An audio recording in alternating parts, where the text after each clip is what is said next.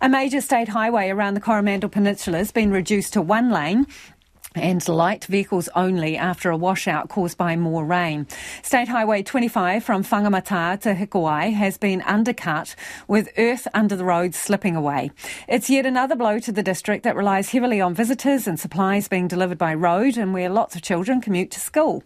On top of that, State Highway 25A has been completely washed away in the January floods and could take more than a year to fix. That road's a key link to towns like Whangamata, Pawanui, Tairua, Hotwater Beach and Hahei. Well, joining us now is Thames Coromandel Mayor Len Salt. Len, the situation with State Highway 25 sounding a bit ropey, isn't it?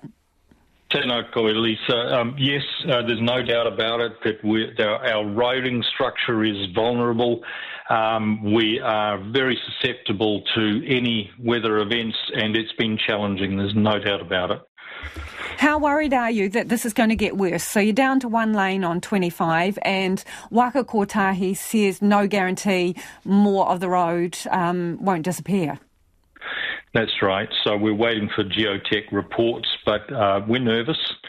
As we go through this period of uncertainty as far as the weather is concerned, what we're sensing now amongst the people in our district is a very much heightened level of anxiety about the weather. When we had State Highway 25A in there between Kopu and Hikuwai, it gave us an alternative. Now that alternative is really got to be taken off the table for 9 months to a year, as you said earlier. Then it leaves the rest of the roading network in such a vulnerable state that we'd be pretending to say that we weren't anxious about it, and all our people are. We're pretty resilient. Our roading crews are really good at getting things back on track, but we are very vulnerable to weather at the moment. Len, can you put it in perspective? What does this road mean for the district in terms of, children getting to school, visitors that you rely on, trucks bringing you groceries, all of that kind of stuff?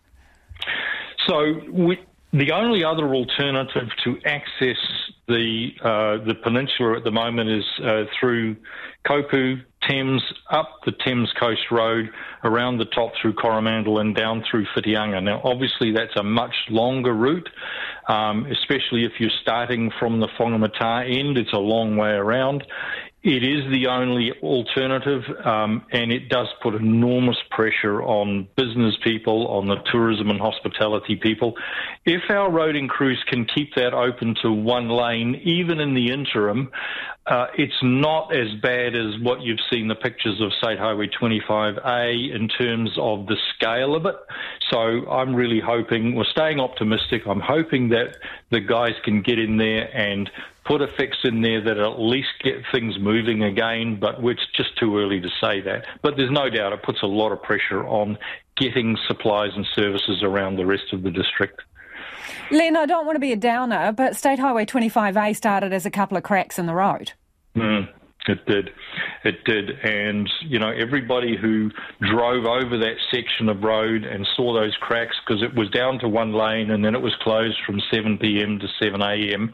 I guess the main difference is that I've been up to 25A. I've seen the height of that drop, and it was a big drop. It's a big distance between where the road was and the bottom of that gully.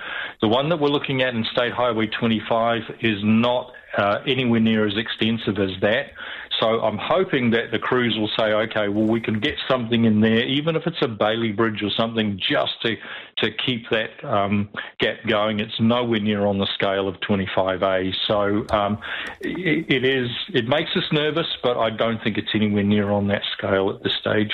Could you put a figure on how much this is costing your district economically, lost revenue, lost productivity? Oh, look, then that's the big question, Lisa. That's the bit that keeps me awake at night, because essentially we have three main industries in our district. That's tourism, aquaculture and forestry.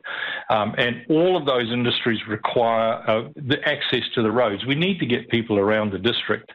So the losses for us in terms of 2 years of COVID and then essentially lost 2 months of summer for our tourism industry is huge. The roading cost to rehabilitate our local roads alone is in the tens of millions. So there's some big conversations that we're having at the moment with the government about long-term roading resilience, because we can't keep patching up. We've got to have some certainty in our roading network, and that's the discussion that we're having with them at the moment. Have you had any guarantees from them that indeed they will give you 25A back or something, like for like to replace that? We've had absolute assurances from the government and from Waka Kotahi that money's not an object in terms of getting 25A back up and running. They'll do whatever they need to do to get that connection reinstated. So money's not the problem, it's just time and the pure logistics of what's involved. It's a huge span.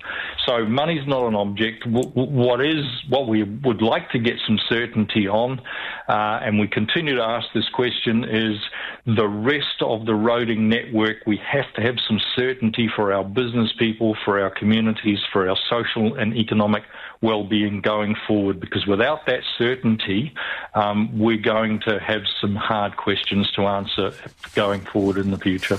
Len, we've been talking about ferries, right? And we're getting a lot of feedback from people on this, whether you need a few up and down either side of the coast, to get tourists in and also to bring supplies in if your roads do go out. Thoughts, please?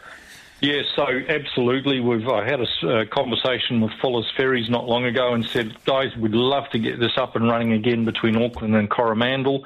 They're struggling for staff and for crew. We're having an active conversation with the government about opening the doors to allow skilled people back in, so that's ongoing.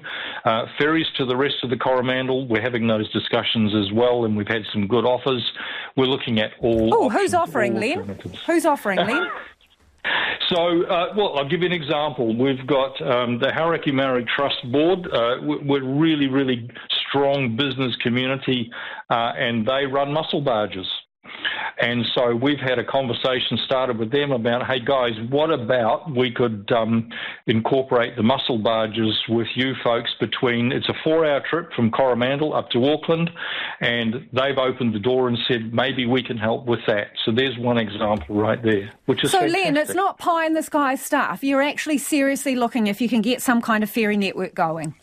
We'll look at every opportunity. So no, it's not pie in the sky. This is real stuff that we're talking about. Really appreciate your time. Thank you for joining us. That is the Thames Coromandel Mayor, Len Salt there, talking about potential for ferries, because boy, have they got some road problems.